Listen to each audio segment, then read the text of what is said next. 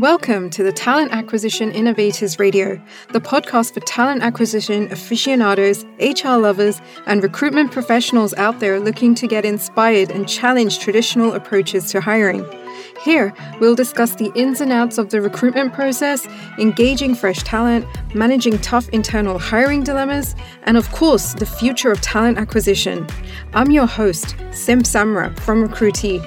I'll be quizzing the experts, asking the burning questions, and of course, bringing you great guests each episode. By the end of every episode, we'll offer a few hypotheticals and of course, tips to take back to your team and workplace. Welcome. Thank you, Akbar Karenga, for joining me on this podcast about recruitment marketing. I first of all want you to tell us a little bit about yourself. I know you work as a talent coach. Tell me a little bit more about what you do and what your team structure is like. Thank you for having me, Sim. So currently now I'm at Founders Factory. We are just focused on giving power to founders. So my day-to-day looks like half of it directly recruiting for super early businesses in their founding team, the first 2 or 3 people. And on the other side, we have a portfolio of companies who want to come through us through our accelerator and advising them, coaching them on how to just do talent better, but a little bit less hands-on. What do we look like? We are one of the largest teams in the incubator VC space, so around 70 people in operations, and that's experts from like 10 different specialities. So salespeople, growth marketing, product, design, the whole gamut, what makes a young business successful, and people on talent like me as well. Yeah. We are focused on getting them better. Excellent. I want to start off with asking you what you think the key elements of a successful recruitment marketing plan looks like and how companies can benefit from creating one. It's important because you need to have that mentality, just like how you would go to market for your B2C product or your B2B product your business does. Mm-hmm. Notions around cost per acquisition, click-through rates, what's your total addressable market, all these are important considerations that you need to think of before you start saying hello to potential candidates. And then also looking at the collateral that you have. What are you trying to say? Is it nice? Does it actually reflect what people actually think about your brand? There is also a consideration. What you put out there for a potential customer is sometimes a little bit different from what you want to say as a potential candidate wanting to join your business. Alongside recruitment marketing, effective candidate nurturing is one of the most powerful strategies in a recruiter's toolkit. So what I want to find out from you is what do you think recruiters can do to improve their content and nurture campaigns that still keeps them connected to leads who have applied for their jobs in the past? I always laugh. So recruitment is one of the few places where we pay for a lead, i.e. that application that comes in. And then if they are not the 1 or 2 people that get the job, we forget, and then we start again. We pay for another lead, this time more expensive with an agency. It's like, whoa, what's going on? So I would encourage people to employ a system of tagging through candidates through their interview process. Do you have any experience in using candidate personas as a basis for your recruitment marketing campaigns? If so, what are some best practices for getting these personas right and making the most out of using them? So we looked at who was successful in our business, and in terms of value. This is a previous business, not here at Founders Factory. How long they stayed with the business and what value did they add? And then we said, what type of person were they? So we had 4 different personas.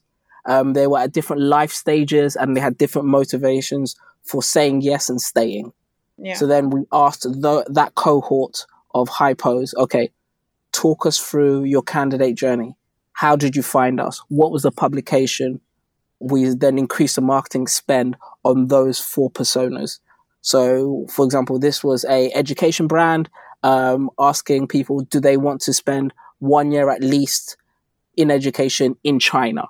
Mm-hmm. So One persona one was maybe somebody who super experienced in the education sector in a US or UK state school. They were frustrated with the admin around their day-to-day work, and they felt they were separate from their students.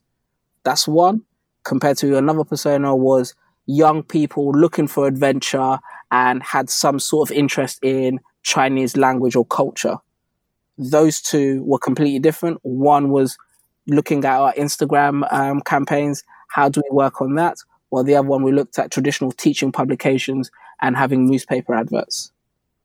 I get a lot of questions around candidate personas as a basis for recruitment marketing campaigns, because I think people have a hard time really understanding, getting to grips with it and how to sort of begin.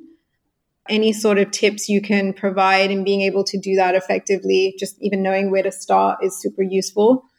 Most people, for example, I look at tech hires, for example. We always write super professional adverts using very exact English. And then when you go to the dev team, everything is an acronym. Everyone's super relaxed. Half the people are, depending culture in terms of they're dressed more relaxed, and they talk about certain things.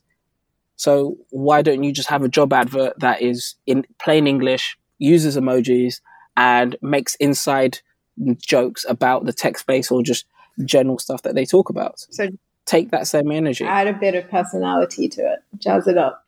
Yes. You think about on your Slack channels right now in everyone's office, there's a meme channel, there's a latest TV program channel, there's a cookery and food discovery channel, there's a football, there's something there that actually speaks to what people really do and talk about at work. Let your adverts try and match some of that energy.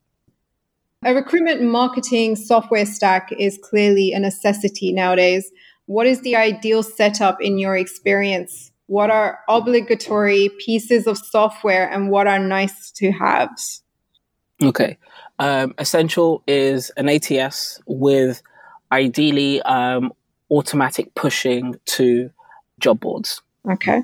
So that saves you time, and that are able to just open the top of the funnel and analyze it after. Look for anything that has some sort of scheduling tool, ideally baked in, but there are others that you can add on board to move the needle from initial introduction to first call. That is where you just need to bring down that time. Anything after that is difficult. I know this is super boring and unsexy, but scheduling is actually, when you look at it, it can take up to 2 to 3 hours of your work week, scheduling interviews and making sure people are in the right places.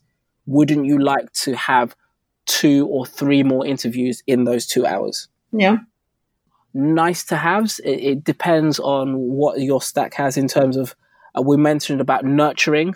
Some solutions have a CRM piece where you can track and tag and revisit in terms of batch messaging and seeing open and close rates around those campaigns. But that is essentially a nice to have, because if your tagging is good enough and you do give yourself reminders, you can just go back. So as I mentioned, our 6-month and our 12-month catch up with people we tag as potential future. How easy is it to train recruiters to understand this whole tagging system with customer relationship management? How do they start doing this? How did you learn to do it? So I learned it because I come from an agency background. Okay. S3 is the family of agencies I used to work for, and they are famous for having world-class training in-house. So I'm super lucky in terms of that start of the journey there. Don't make it top-down. I suggest if you're a manager of a recruitment team, highlight the pain. So choose a super weird role you recruited a while ago and get your team in a room together and say, hey guys, we're doing it again. Let's search together. And then look at and see your team. How would they start looking? Yeah. What would they search as well? What are the Boolean searches they naturally go to? So, and then just go, how difficult was that? So get them to scorecard it. And then sell the dream on, okay, so if we have a tagging system that we all agree to use. So again, elicit from them. How would we say we like somebody? What would we call somebody who is a bad culture fit? What should we call somebody that is quote unquote a silver medalist? Then so you get the buy-in there. And then in weekly chats and monthly chats as you go on going forward, questions around your one-on-one should be, okay, so how are the silver medalists going? Give me the numbers around that. So make it something that is relevant to their performance, that they refer to it. No, so I think it's interesting for people to know exactly how the process should go, because it's easy to talk about these things. It's not always easy to get the information on how to actually do it. So, Sim, that's an absolutely great point. So I think there's loads of people who are super senior and sometimes share knowledge on strategic things. I still keep my hands. I'm still hands-on in terms of recruiting roles. I still think tactical, and anything that I'm potentially suggesting is because I've made 2 mistakes off the back of one of these things I'm suggesting, and I learned how to do it slightly better. Nice, thank you. Most people think of the awareness, attraction, interest, and application stages as valid stages of recruitment marketing. When looking at the recruitment marketing funnel, however, it doesn't stop there, but continues into the interview and hire stage. So what are some good ways to stimulate advocacy for your firm at these later stages? I've seen really interesting businesses just actually explicitly say what is their interview process. So Otta.com, OTTA, don't work with them. I just noticed on their website, they give a really clear who you'll speak to, how, when you can expect things. And that already puts the candidate in a positive frame of mind in terms of what's going to happen. Give your hiring managers as much support as you can in terms of your time, if they are more wanting to pull you to the side and ask for advice, or documentation around semi-structured interviews. So you don't have to be prescriptive on what they'll say. Give them a bank of 4 or 5 questions that test one of the values or business outcomes that you want, so that already in place, they're not thinking of answers to questions to ask. They're actively listening to what the candidate is saying. Give yourself an absolute religious time period that you would commit as an organization, from hiring manager to the recruitment team, when we will get back with feedback. That is an SLA that we have written down together. And then at the end of the process, have some sort of NPS survey or any kind of feedback survey for candidates who went through the process, candidates who applied and were a no, even candidates who said yes. One of my last businesses 2 years ago, we looked at that NPS just as religiously as the NPS for our current staff and how happy they were, because we were in the business of 450,000 applicants coming in per year, but we only ever hired 7,000. So if we weren't getting our goodbyes and our people who we met but we said no to right, we were just tarnishing our name in the market. I want to talk a little bit about social media marketing, because social media is so prominent in our lives and it plays an integral part in the recruitment marketing strategy. It's such a place where companies engage with followers and drive interested candidates to register for their talent pools. So in your opinion, what can industry professionals do to step up their social media game? So back to about being consistent and about giving first. It is be a person that somebody would go to for advice on their job, on their role. So I'll give you an example, maybe enterprise sales. So follow publications around good buyouts, mergers and acquisitions in businesses, and then share that as a little content, piece of content, but then add your thought piece around it to start off, so that people would maybe start clicking for the article, but then they'll start listening to what you think about said things. So never just share with a comment, and really show that you are a thought leader in your space there. Second aspect is that we usually, when we think social media and recruitment, we think it's synonymous with LinkedIn, which is important and definitely is a great platform. But then ask ourselves, as we transition into businesses that have millennials and younger as the biggest core recruitment market that we're trying to address, move to video-centric, life in the day, fun, short video pieces as your social media outreach, as your primary outbound way. I'd give an example of a previous company I worked for, White Hat. If you look at their Instagram page and their Twitter pages, they focus on 16 to 24-year-olds, and most of their traffic comes through those two social media channels. And it's all about being regular, consistent, fun. Another thing that I recommend in terms of people are a little bit worried about, where does all this content come from that I'm going to push on my social media channels? You can use tools like Video My Job. I think it's super good. It allows anyone with a smartphone to live, in-edit, transcribe, and make fun digital marketing ready videos without spend, without doing expensive photo shoots, without taking time. Yeah, I think I saw an example of a day in the life video from Deloitte. They did a great one, which I think really proved successful for them because they had a ridiculous amount of candidates applying on the back of content like that. So it can be super engaging and powerful in getting the sort of applicants that you're looking for. So yeah, I always say never underestimate the power of social media and just how much you can utilize it. I think, as all these new social platforms keep developing and improving, it becomes an even more powerful tool for the recruitment industry. And it's not something people should shy away from. It's something they should be utilizing and understanding more and more. And social media recruiting is becoming this big thing, and understanding how the game works and how to be a part of it is essential to just being an all-round recruiter.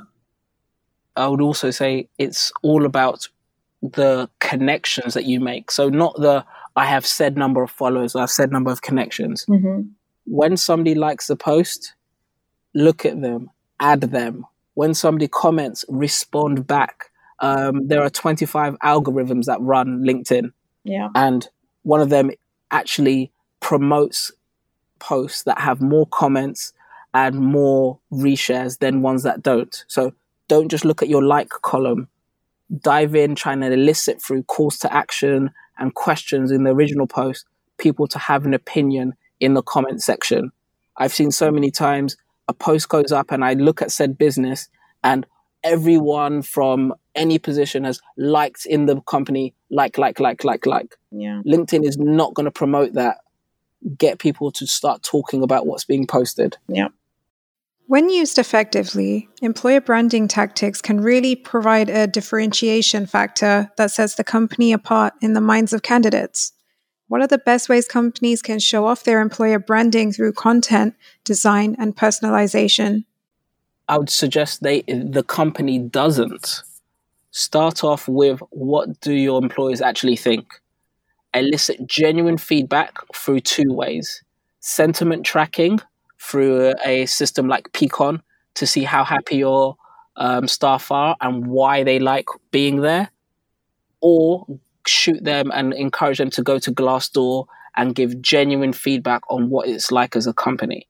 That is super scary in both instances because you're going to be eliciting and you're going to hear good stuff and bad stuff. But what you want is truthful stuff. Yeah. So choose one of those. Second aspect is, we as people are very good at seeing bullshit brag posts about how great it is to work. When you are with your friends in the pub talking about your job, does it look like the day in the life? Today I get loads of joy from blah, blah. That's not what it is. So people can see that. So stop the stock images of a United Colors of Benetton advert. Mm-hmm. Stop looking directly at a camera in a well-lit room that has no reflection on what it is. Get candidate-driven or employee-driven content, real stuff. So, for example, if you look on people's Instagram photos on their birthdays, what do? They go, came in, and it's usually there's always some super nice person in the office who remembers and has some sort of card, or they dress up their desk. Yeah. Have as much of that. So send us videos of what it's like to work. That creates, number one, it's free content, it's regular content, and you can start sharing it and spreading it regularly, but it's also real. Yeah. And that's essential to creating the more personalized experience and also something authentic. Akbar, thank you so much for all your responses today on recruitment marketing. I really appreciate you taking the time out and speaking to me. So big thank you to you. No, thank you, Sim. Thanks again for joining us on the Talent Acquisition Innovators Radio. We hope you enjoyed the episode. And of course, if you did, feel free to share it on LinkedIn, Facebook, Twitter, or wherever you're most active. And if you'd like to be updated on when our next podcast is going to be released, you can sign up at blog.recruity.com/podcast. See you in the next one.